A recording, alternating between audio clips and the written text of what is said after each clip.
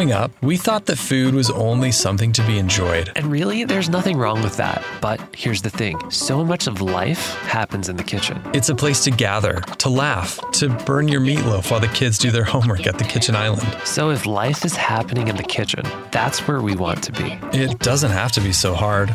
We can be great dads and great chefs. This show is about us trying to figure it all out. I'm Chris. And I'm Phil. Welcome to Dad's Kitchen. Start us off, homie. I don't know if there's any other way to start other than, hey, Phil. Also, I do this thing where I breathe for a really long time after I say stuff. And it's really hard to edit out. Oh, really? Yeah. I don't know if you noticed that. I did, hey, Phil. I honestly have not noticed. I was talking to Ashley about like some of the things that I do, and she was like, yeah, I've not noticed any of those. So, I got a nice compliment from a listener. Said that he likes our show because he can't hear our mouths. Okay, thanks. Right? I think. You know, like some podcasters, like, I don't know. He said we can't hear it. You can't hear any of that. So finally a show where you can't hear their mouths. So I thought that was kind of a cute Maybe we should compliment. put that on the new show open that we've been talking about. That's the best idea you've ever had. We won't make you listen to mouth noise. Snap claps, though. Big fan of those. Jeez. Well, I'm excited for today, Phil. I really am. Yeah. Are you? No, I think so. I know so. Definitely a little bit of a fangirl moment, I think. Yeah, when I reached out to this particular guest, it was just like completely blown away that he actually said, yes, he'll join us on the show. I screenshotted that text conversation and sent it to you. And I think the text I got back was, wait, what? Yeah, I think that was like the same reaction when William Fitzsimmons responded to one of your Instagram posts as well. That was great. Yeah, Instagram is so weird. It's the way you can, just have a real conversation with someone on the other end. We're all just people, Phil. Levels the playing field. I guess all just people. I guess so. Phil, I think you're somebody's Dan Benjamin. How dare you say that? I am no Dan Benjamin. There is only one Dan Benjamin. God bless him. He's our guest today. Yes, and that is why I guess I'm having a little bit of a fangirl moment, because Dan Benjamin he's a dream. He's an absolute one of dream. the most gentlemanly gentlemen that I have ever had the privilege of talking to. But also, I feel like I've been listening to one or two of his podcasts for like almost a decade now. Yeah, he's got something like 19 or 20 shows that just have taken off, and he's either hosted or co-hosted. I've never met anyone quite like him. He does this amazing work. I mean, shoot, ever heard of Ira Glass, Josh and Chuck? I'm sure they call Dan when they need some podcast advice. Yeah, they call Dan when they need some podcast help. Absolutely. Yeah, so Dan started a podcast network called 5x5. And I want to say that they put out something like 25 different episodes a week. And the 5x5 network hosts a lot of his own personal shows. And the one that we've mentioned that's definitely a little bit of a personal favorite of ours is Back to Work, the show that Dan hosts with Marilyn Mann.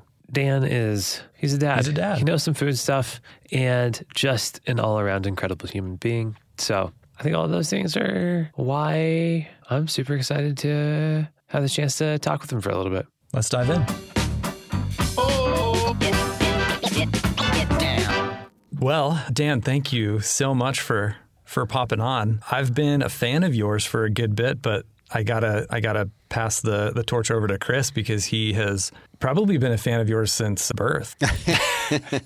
Maybe. Hopefully not. But yeah, I actually do. I think I have Marilyn Mann to thank for introducing me to you. One of the first podcasts I think I ever listened to was You Look Nice Today. And then followed him for a while and really have been following you guys on Back to Work and kind of some of the other stuff that you've been doing since then. But I don't know, you are kind of one of the OGs of podcasting. How long have you been doing this now? I started my first podcast in 2006, and it was back when I was doing a HiveLogic website where I would do like lots of tutorials and other things for people to teach them like how to install, MySQL and Apache on their Mac to make local development easier, that kind of stuff. And so I was doing like interviews with people, other developers and designers and things like that back in 2006. And, no one knew what a podcast really was. And actually getting the podcast to people, like they had to download the file and drag it into iTunes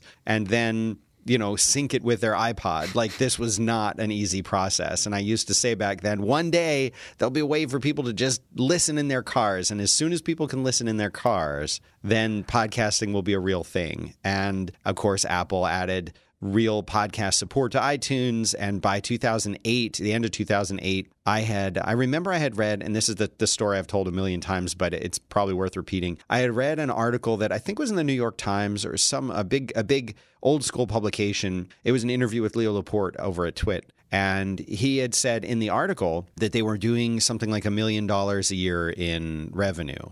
And that was shocking to me. I was like, wow, really? Over $1 million a year in revenue? If Leo Laporte, who is an experienced broadcaster, can talk about technology and do over $1 million in revenue with his shows, I'm like a nerd doing technology. I had a communications for a while. I was a communications major in college. Yeah. But I had thought to myself, if he can do $1 million in revenue, like, I should be able to, like, pay my mortgage and make a living wage doing this. So I took the plunge. I was a CTO at a startup in the Valley, and I quit, and I said, instead, I'm gonna try this podcasting thing. And I was able to take it from, me doing a couple of shows in the end of 2008 to within a couple of years, a 7-figure a year business. And it was crazy and a lot of fun and completely stressful. And I made a billion mistakes. And,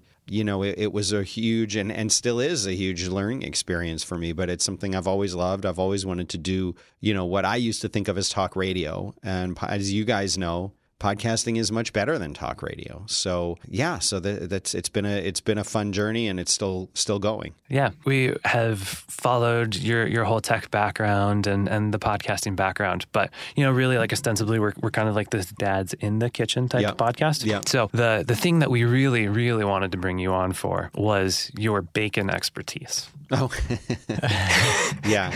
You have something called baconmethod.com. Yeah, everyone jokes and says that's what I'm really going to be known for. It's nothing I've done in the podcasting industry or computers before that. It's just going to be bacon. And it's funny. I'm using my Bacon Method mug over there. I'm going to bring those things back. People love those. And well, what do you want to know about that? Because that's fun. No, it's great. Do you mind stepping us through that recipe? I have to say that I'm very much a fan of that type of bacon preparation. Yeah, definitely. And this is something that I had learned from a chef. I've never claimed to have invented this. However, I do claim to help popularize this method of making bacon. And basically it came from the fact that, anytime you make bacon, how most people make it, they take out a pan, they put it on top of the stove, they put bacon on it, and they're there for 15 minutes flipping it around, spinning it around, grease is flying everywhere. So then they say, well, I can't have grease. I don't want to have to spend 10 minutes cleaning this stovetop up after I make the bacon. So they have these stupid screens that fit down on top of them, and those don't work very well, and that's something else to clean. And I said, there's got to be a better way than this to make bacon. There has to be. So I researched it and eventually learned that the way that they do it often in commercial kitchens is they take the bacon and they put it in a pan and they put it in the oven and they bake the bacon. And I always thought, baked bacon, that won't work. It won't be good. It should be fried. It should be the way that I learned to do it and the way that line cooks everywhere do it in little diners and everything. And that's how you should do it.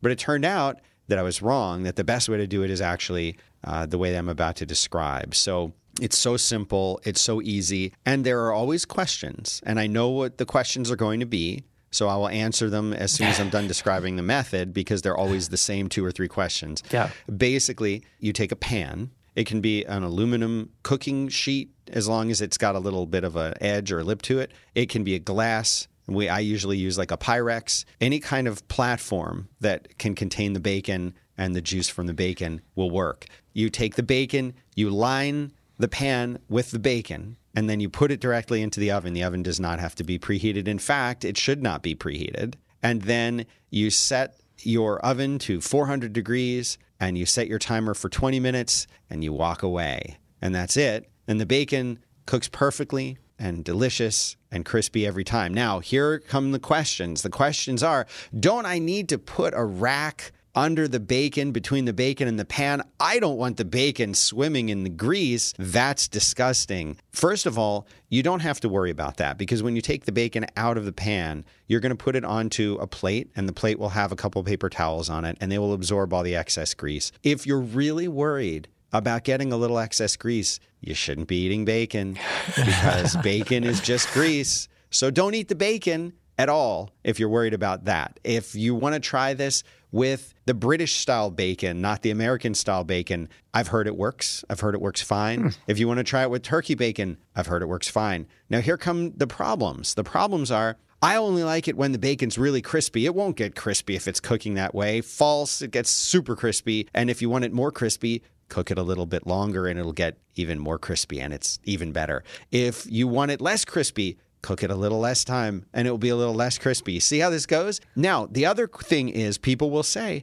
well, I did exactly what you said, Dan, but I preheated the oven and it turned out really bad. Don't preheat the oven. Trust me. Turn the oven on after you put the bacon in. The final question, the final thing that people always say is, it got undercooked or it got overcooked. Your directions suck. No, your oven is not calibrated correctly. Calibrating your oven is really important. What does that mean? That means when you set your oven to be 400 degrees, it may be 400 degrees, it may be 380 degrees, it may be 420 degrees. You don't know unless you take an accurate oven thermometer and put it in there. So before you do your first batch of bacon, set your oven to 400 degrees, put an accurate thermometer. You can get these things on Amazon for like $8. Put that in your oven, hit start, and let it get to 400 degrees, and then look at what your thermometer says. If your oven says 400 and your thermometer says 420, you need to back it down 20 degrees or whatever, make that adjustment. That's how you calibrate your oven.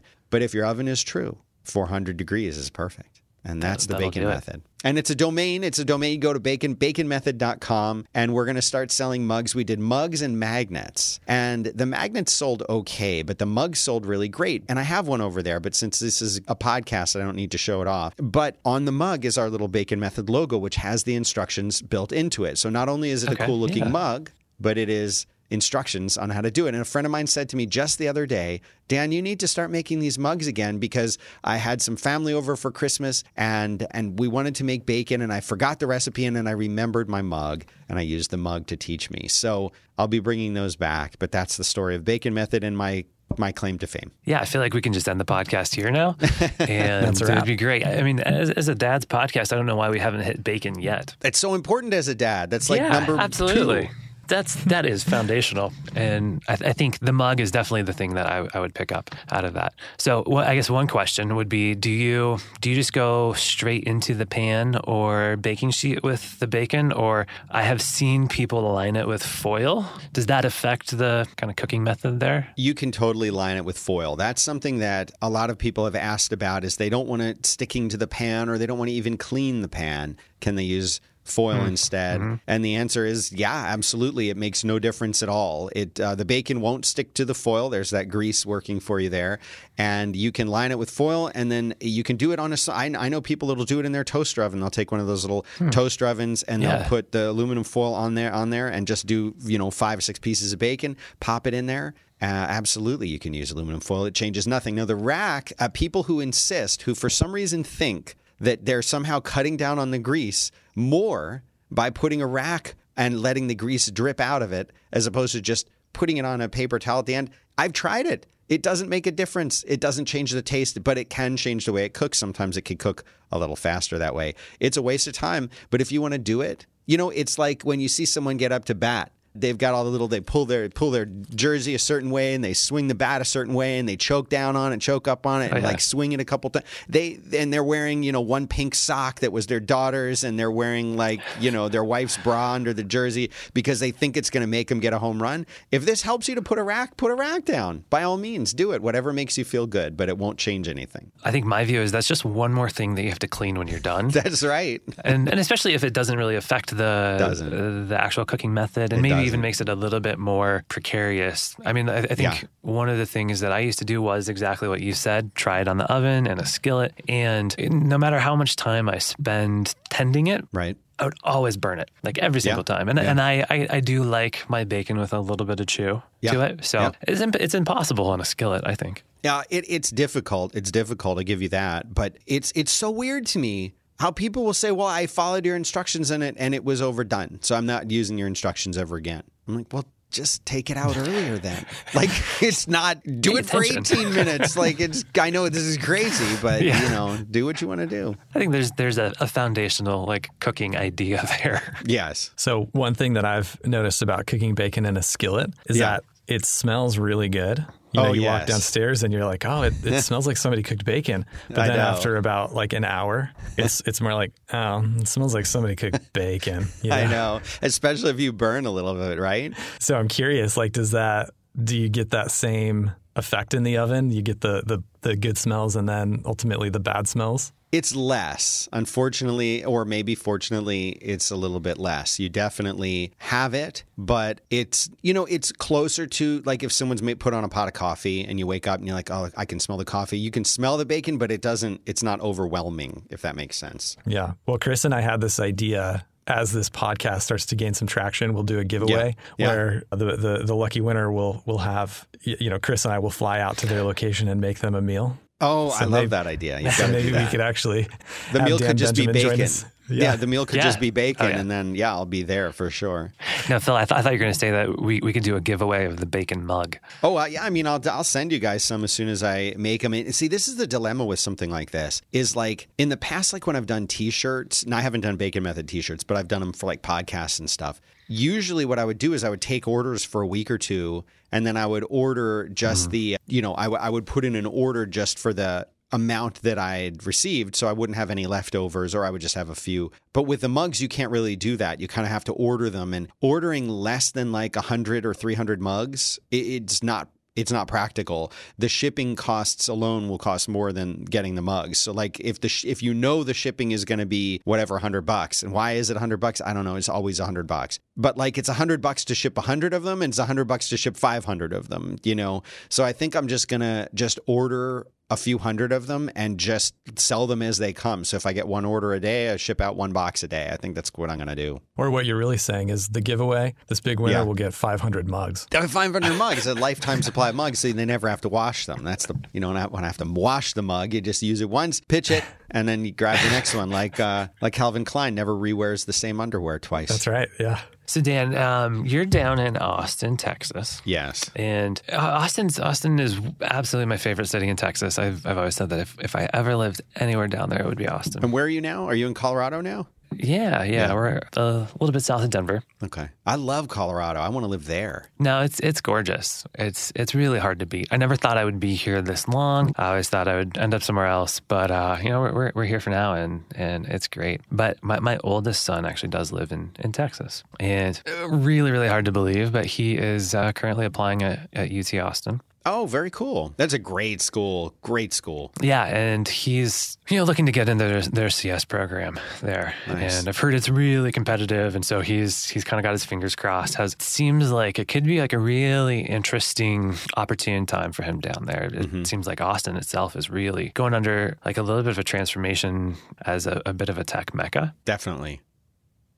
And, one of the things that when we were talking about bringing you on that I thought was interesting was how none of your podcasts are necessarily like dad podcasts, as it were. I mean, but the fact that almost all of my co-hosts are dads. It's kind of a dad podcast by accident, But yeah, I know what you're saying. Yeah, that does come out often, and I've always really appreciated some of your perspectives that you take. And lately, with our new kid, we just had a little boy 4 months ago now. Oh, congratulations! And kind of one of the new. Thanks. One of the new big things that seems like is everywhere is this whole Montessori method of kind of child rearing, and everything is like wooden, and like there's this kind of not necessarily backlash, but really a backlash against anything that is electronic, takes batteries or moves on its own. So it's all about like your creative exploration as a child. And I feel like I've been having like a little bit of an internal struggle with that. I came from a very, very tech savvy and tech heavy household growing up, and trying to figure out what that balance looks like or should look like is something that's been a little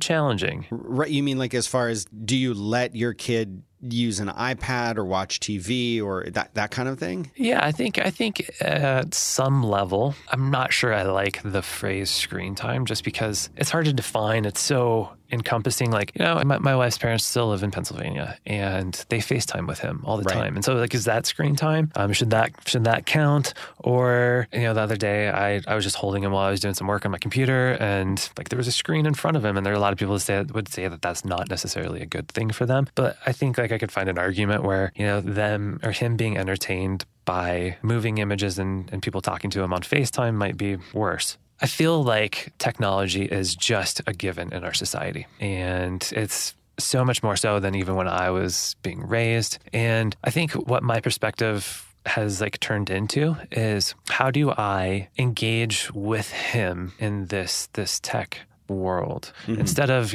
pulling him away from all of the screens, all of the entertainment? How do we use that as a way to really create connections with our kids as opposed to just constantly saying no? Yeah, I mean, I don't want to step on what you're saying here, but I'm totally that's something that I struggled with a lot too, because in my mind it's like I don't see technology as wholly good or wholly bad. I believe that there are aspects of it that are good and aspects of it that are bad. I was a kid growing up in the 70s, sitting in front of or standing in front of the TV, and they always used to say, don't watch too much TV, it'll rot your brain. Don't watch TV in the dark, it'll make you go blind, and all these other things. And for us back then, it was TV because we were the first. I mean, yes, kids growing up in the 60s had TV, but we were the first generation in the 70s, I think, where TV was the primary way that people were entertained. Even in the 60s, music played an even bigger role than in the 70s. I think print media played even a bigger role than it did. And not that it wasn't still big in the 70s, but that the TV in the 70s became the center. And I know this was if you look back at in the 1950s, the picture of people gathered around the little tiny TV to watch a thing and see people landing on the news on the moon in the 60s, and the evening news taking hold. But in the 70s and 80s is when TV just completely shut everything else down, to the point where you knew when you were coming into school the next day that all of your friends watched that great TV show that was on the night before. Or if you were an adult working, that everybody had watched Seinfeld on Thursday night, and then Friday morning at the water cooler, they were going to be talking about it. And the same later with Friends. And, the concept of TV kind of dominating our lives, people looked at that and said, what about our kids? How is this going to affect our kids? And I feel like it's the same thing today when people say, like they're 3 and they're already on their iPad. They're already doing this, that, and the other thing. I'll tell you my story about that. We were pretty strict with my first kid. He's 13 now, and really seriously limited how much TV he watched and seriously limited what he watched when he was watching it. So, if it was something on PBS, sure. If it was, Yo Gabba Gabba, that was a thing that he liked back in the day, yeah, we would let him watch that. But we really tried to withhold that. And I used to question that decision. I used to say, why? What would it be so bad? And then we gave him an iPad when he was young. It wasn't his exclusively, but we let him use it. We let him play some games on it. Very strict and very restrictive about it. But at a certain point, guys, you just want to get some peace and quiet. You just want to have a meal where you can talk to your spouse. You just want to read an article or whatever it is, or send an email or have a phone call. And you're like, you know what? If I give him this iPad, I'm going to get half an hour or an hour to think or do something or look at another person. Yeah, eventually we just would let him enjoy his time with an iPad. And of course now, forget it. It's completely insane. Both my kids watch YouTube all the time and they play video games all the time. And we've lost any semblance of control or even influence over them. It's the way that I get them to come to dinner is I text them and they receive it on their iPads and come down for dinner. Yeah. So yeah, I've lost. I kind of feel like that is maybe a little more how my first son is. And maybe that's kind of what's inspired a little bit of this type of thought between that and my wife. if she had her way, it would be like, if there was anything on, it would be a PBS documentary, right. or like he'd be listening to classical music and have handmade wooden toys. But with my first son, it was kind of the opposite, and it ended up being like a little bit of a free-for-all. And I was always like trying to figure out, like, is this okay? He got really into computers early on. There was part of me that, saw his interest in programming and the actual like workings of a computer. And that made me feel a little bit better about it. So like I tried to foster that to some extent, but he was just always on it, always playing video games, making his own games. But, now it kind of has turned into like a potential career path. So it feels like there's some type of saving grace to that. Exactly. But yeah, it's kind of like where is that balance, and maybe feeling like I let him go too far, trying to reel that back with our second one, but not going too far the other direction. Finding that happy middle point where he's not like an outcast because he hasn't experienced the same like culture that other kids have. Kind of as you said, when I was growing up, 80s, 90s, you come to school and everybody is talking about whatever happened still on that show, and there were the few that like didn't watch it, and there's something a little ostracizing about that. Mm-hmm. So not wanting to put him in that category by any stretch, but try to figure out what that healthy balance is, and also how like we can engage with them too still. Yeah, but that's important. I mean, what I hear you saying is you don't want to have the technology replace the personal connection, right? Yeah, I think so. Not at least not wholly. And so I guess maybe one question would be, I know you've talked about different cultural connections with at least your oldest son being able to watch things together and have that connection. So like, do you have any specific things that you kind of try to do to maintain that engagement with them? Yeah, because I think like we were talking about TV a few minutes ago, right? And for me, as a kid, I had friends. We played outside a lot. And it was, if you grew up in the 70s or early 80s, I was still a kid in the 80s. We were just allowed to go and do what we wanted. We'd get on our BMX bikes and we would ride wherever we wanted, as far as we could go. And I would leave. I'll tell you what, I would leave in the morning. I would come back to eat lunch, and I would be gone and we were just me and my friends just riding around, going to each other's houses, playing games outside, smashing stuff in the woods, like not safe stuff. But that was like, they just didn't worry in those days. It was that's just what you did. But I also, when I was, I think it was 13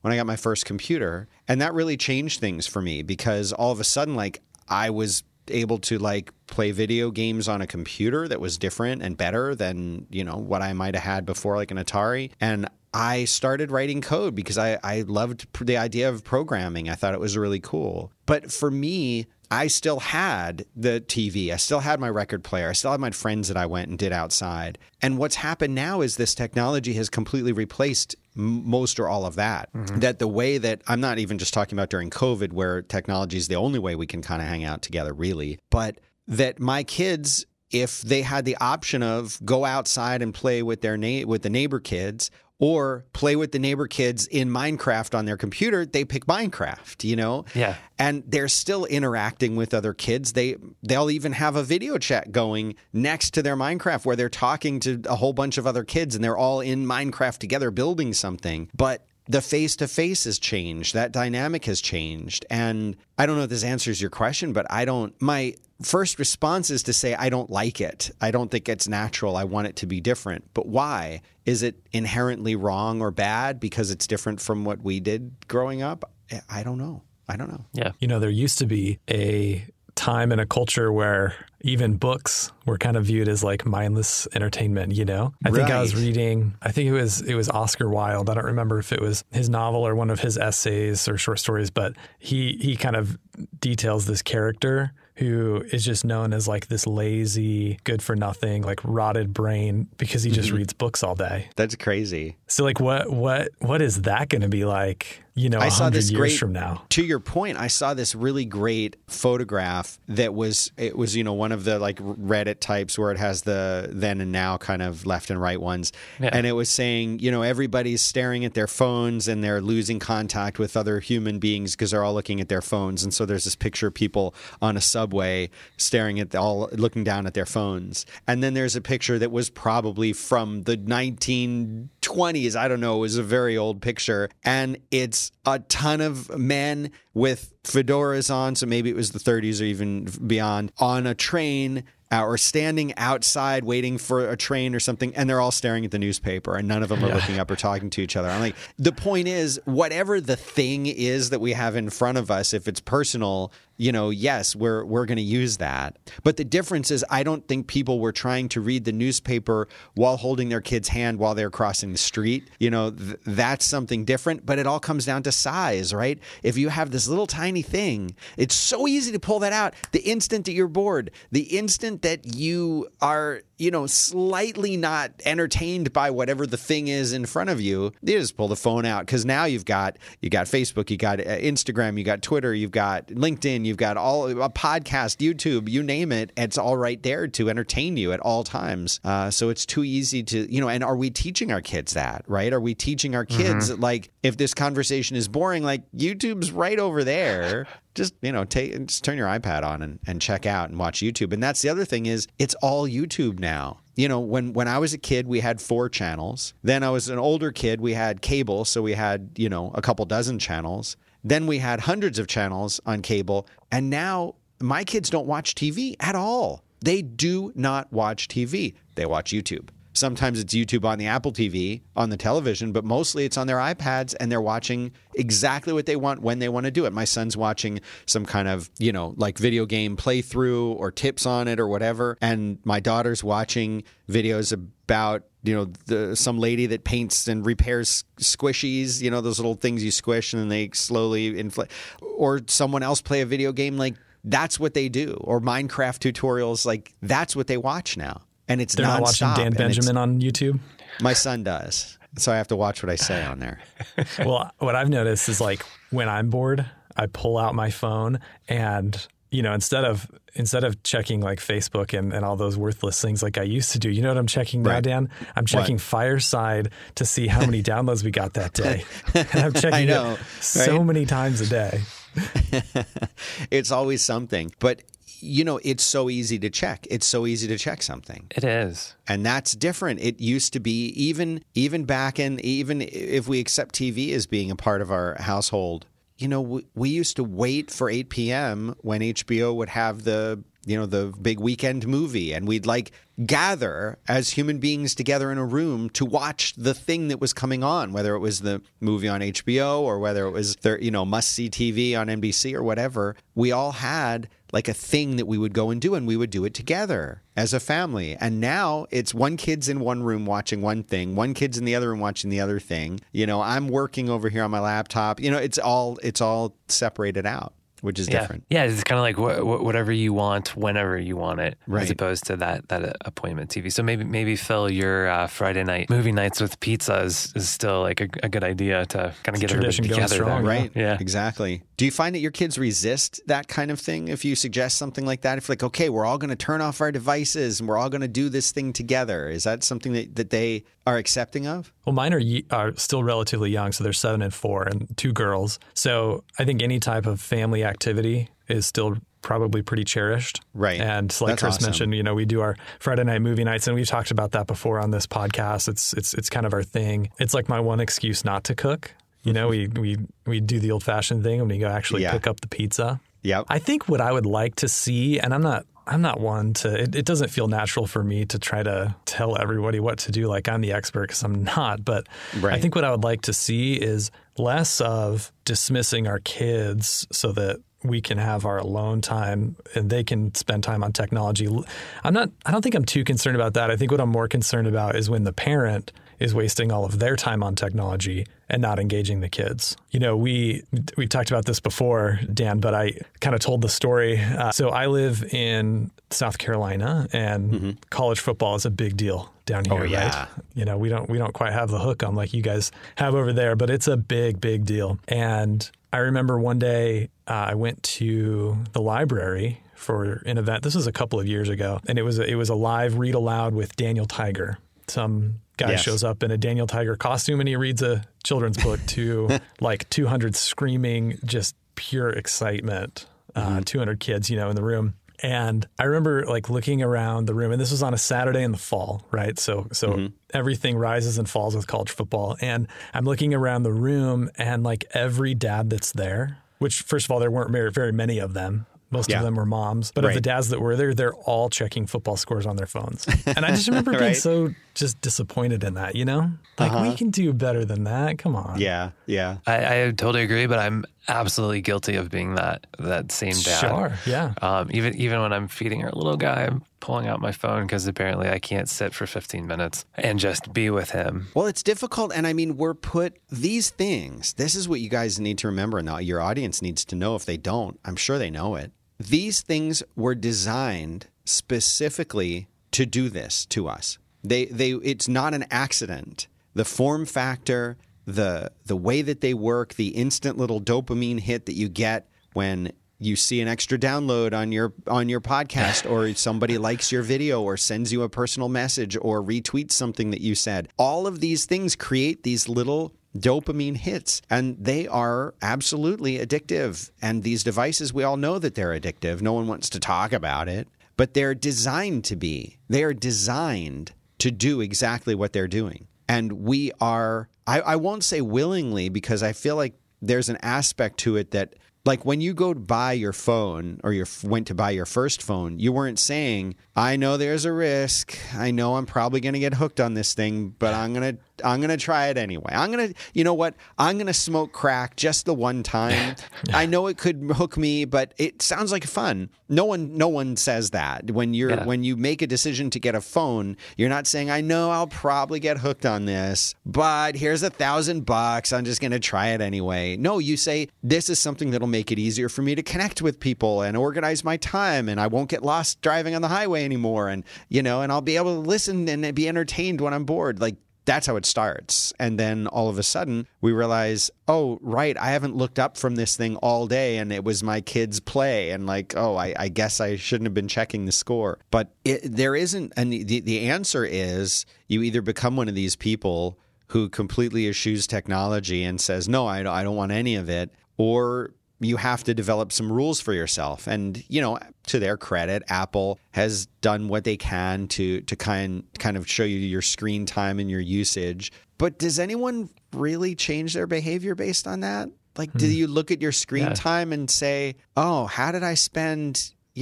20 hours this week looking at Instagram or whatever, and I guess I should stop? Like, I don't know anyone who's actually stopped. They maybe just look at it and feel bad about it and then continue to look at it. It's almost like that report that you get. I get mine on Sundays. I don't know when you get your iPhone reports on screen time. When I see that I'm down like 14% of screen time that week, that then gives me a dopamine hit, like I did something. So isn't that like super meta? Like, they're just playing right back into that. Totally. I mean, and it's a tough situation. And I don't think anyone's listening to this right now saying, yeah, I really feel like I'm spending way too much time and I need to cut back. That's the other thing, is there's not really a penalty for it either. Mm-hmm. It's not like you're spending more money if you're on it longer and you have to cut back because it costs money. What's the penalty for it? Oh, I was up 20% on my screen time usage. I guess I was up 20%. Like, so what? Right? That's what I'm saying. Yeah. There's no real consequences necessarily. It's None. It's just another bit of information. You're like, and then you shrug and you move on. Yeah. So I feel like I'm up there with the worst offenders, but I don't know if you guys have anything that you've done or tried that has helped you, because I've definitely thought about it. I've consciously like seen it and maybe had that thought that I should cut back, but like nothing actually really changes. Is there anything that you've kind of run into with some type of discipline or anything like that that's helped? Well, there are a few rules that I've made for myself and for my kids. And that is, and it's like, even saying some of these, I feel it makes me feel sad about the state of humanity right now. But like, we have a no devices at the table kind of a rule that I break sometimes and they break sometimes. But if we're all together eating a meal, no iPads, no phones, nothing like that. We will put them away, and we will just try to enjoy just being together and looking at each other and talking to each other, and not having any devices on at all. We also have rules around the time that they can use the devices. So at a certain time of day, like, they have to be done with them. But my kid, older one, who's in 7th grade, guess what? They use the iPad as part of their school. That's how they do their homework. That's how they do all of their assignments and turn everything in. And I think it's great because it means they have to carry around fewer books, and they don't have to worry about messy handwriting and getting credit taken off for that type of thing. Oh, and when they're in school, during school hours, there's like this application that locks down what apps they can actually use. So like, they're not supposed to be able to chat during the school hours, and they can't use YouTube during the school hours and things like that. But afterwards, it unlocks and they can do whatever they want when they're at home. So how do I really know that they're doing homework? I don't know that they're doing homework. But having those kinds of rules and guidelines in place at least returns some semblance of what I used to think of as normal back to the situation. Yeah.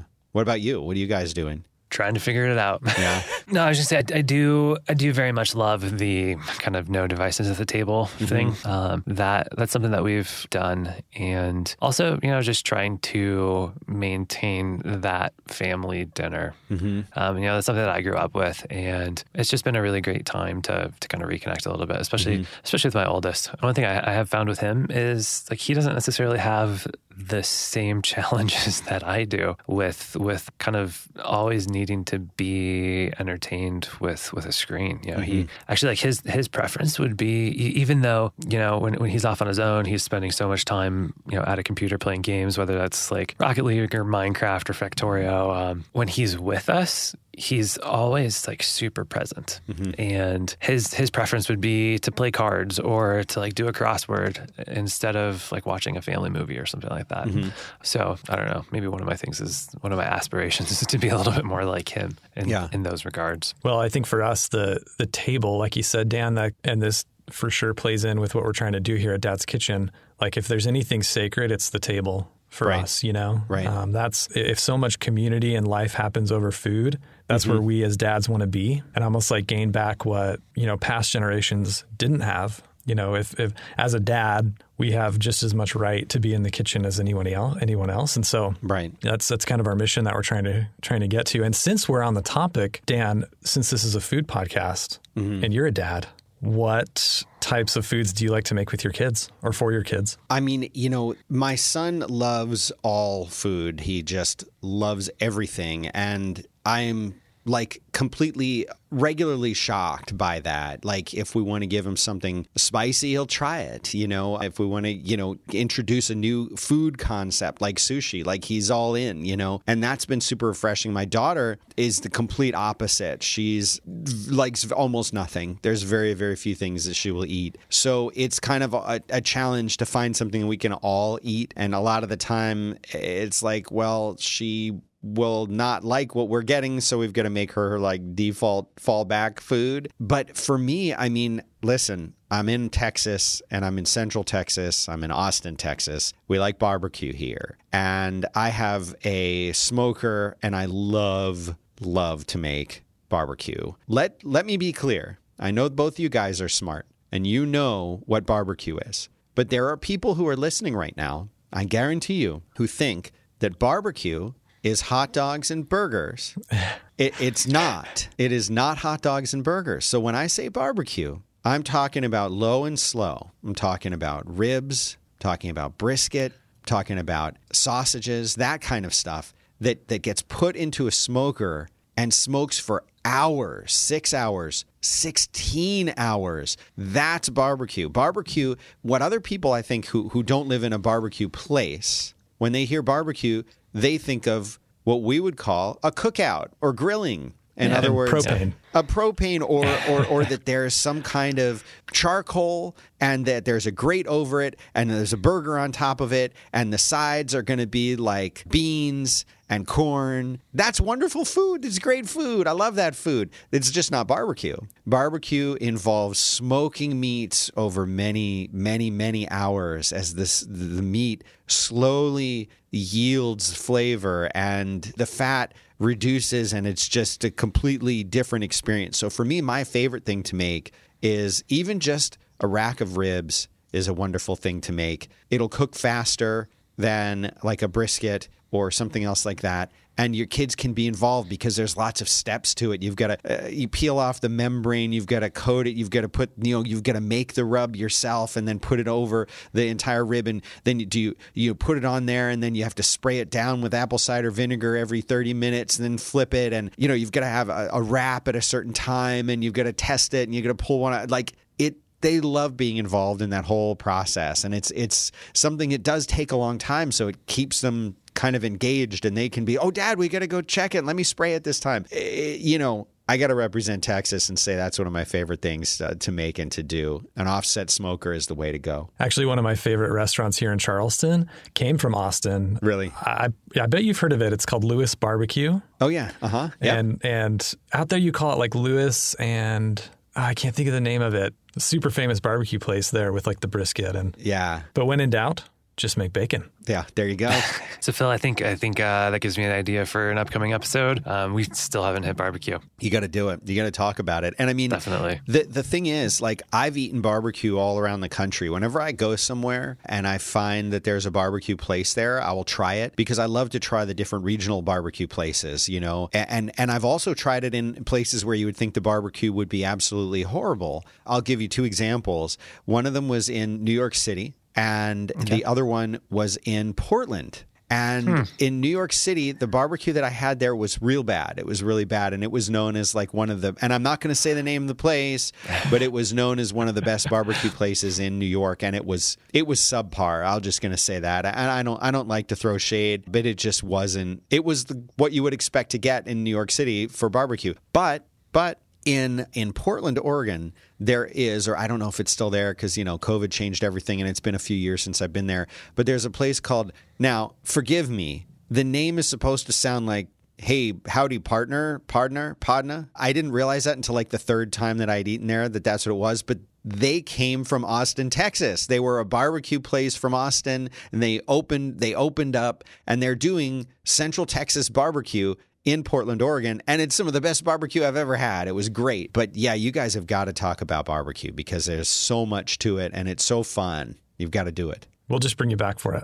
That's right. I'll come back. I'm ready to come back. And if you give me, like a week's notice, I can make some ribs and eat them during your show. That sounds amazing. That sounds perfect. I can't send them to you guys, but sorry. Yeah, we kind of have a little bit of a lack of barbecue up here. Do you have any? I mean, is there a place you can go in Colorado Springs? There has to be. There are a few. It's called Famous Dave's.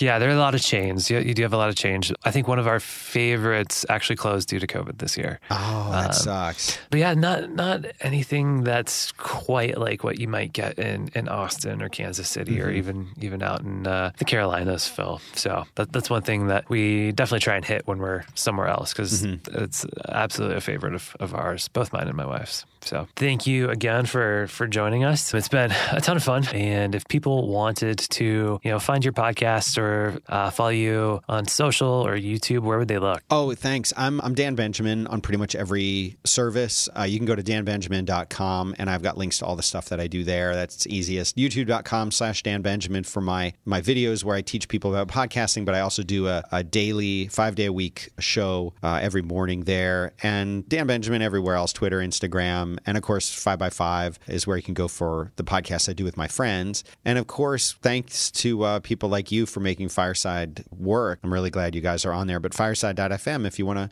looking for a podcast host, that's the company I founded there too. Yeah, and I'm not a technical guy. I love Fireside FM because it is thank you. So user-friendly. Thank you for saying that. I appreciate it. Awesome. Well, thank you, Dan. Absolutely. So glad to be here. Thanks for inviting me, guys.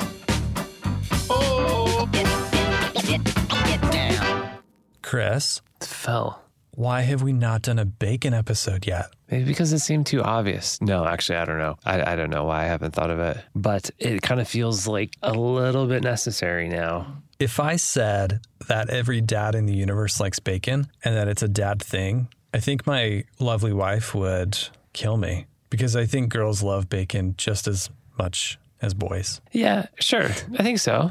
It's a mom thing. Yeah. Yeah. It's a human being thing. I mean, it obviously has become like not quite a stereotype, but like more of a trend, maybe? Has it been a trend? Did people in the 90s like bacon? No. I don't think it's overrated because, I mean, have you had bacon? Only every day of my life. Especially like good bacon, like thick bacon. Like a girthy slice of meat. Good old fat slab of pork. Yeah, thick. No, I think it has become a little bit of it's become one of those little trendy things, right? Maybe. Perhaps it's only trendy now because people finally figured out how to make it. Maybe. Like we're finally cooking bacon the proper way. It's not in a frying pan. Dan is an absolute genius. It's done in the oven. And if you are still on team pan, then I'm sorry, but find a new podcast for crying out loud. No, I think Dan definitely has the one true way there. I will agree with that. But even more than that, on a serious level, I think I kind of went in wondering, like, you know, how do we in this digital age, like, connect with our kids and all of this? But honestly, like, just make bacon. Sure, done. Yep. That's it. Yep. I'm sorry. That's not what you were going to say. No, I think there's this element of, I don't know. It turns out that, like, maybe instead of trying to fix my kids, I need to fix myself first. Because I can definitely be like the worst offender of, you know, like technology stealing my attention. Oh yeah, me too. I think anytime we can throw a New Year's resolution into the mix, and that might be mine. It's still January. Yeah. But I'm with you. Yeah. I don't think it's ever too late to start being a better version of yourself, you know? Yeah. And I don't want to get too sappy, Phil. I don't want to get too like heartfelt here. So I'm going to leave it at that. Dan's just changed my life. Well, he's made me a better person. He has me too. Yeah. And you know what? He's just a dream. He really is just a good guy. So, Dan, thank you so much for coming on the show. We're in heaven. Chris is in heaven. I would say generous is the only way to describe somebody like Dan Benjamin. Yeah. Generous in every way. Back. We've got to have him on for a barbecue episode. Absolutely. I think it's a must. So thank you again to Dan, and be sure to check him out. He has some really fantastic podcasts out there. As we've mentioned before, Back to Work is a favorite of ours, and all of the 5x5 network podcasts are just absolutely top-notch, worth your time. Dan also has a podcast hosting service called Fireside.fm, which just makes the whole podcasting process super incredibly easy. So make sure to check Dan out, especially if you're looking for a new podcast to listen to. And if you like what you heard and you like our podcast, then do us a huge favor and subscribe and give us 5 stars on Apple Podcasts. It really means a lot to have that support. And you can also check us out at Dad's Kitchen Co. on pretty much all the social media platforms.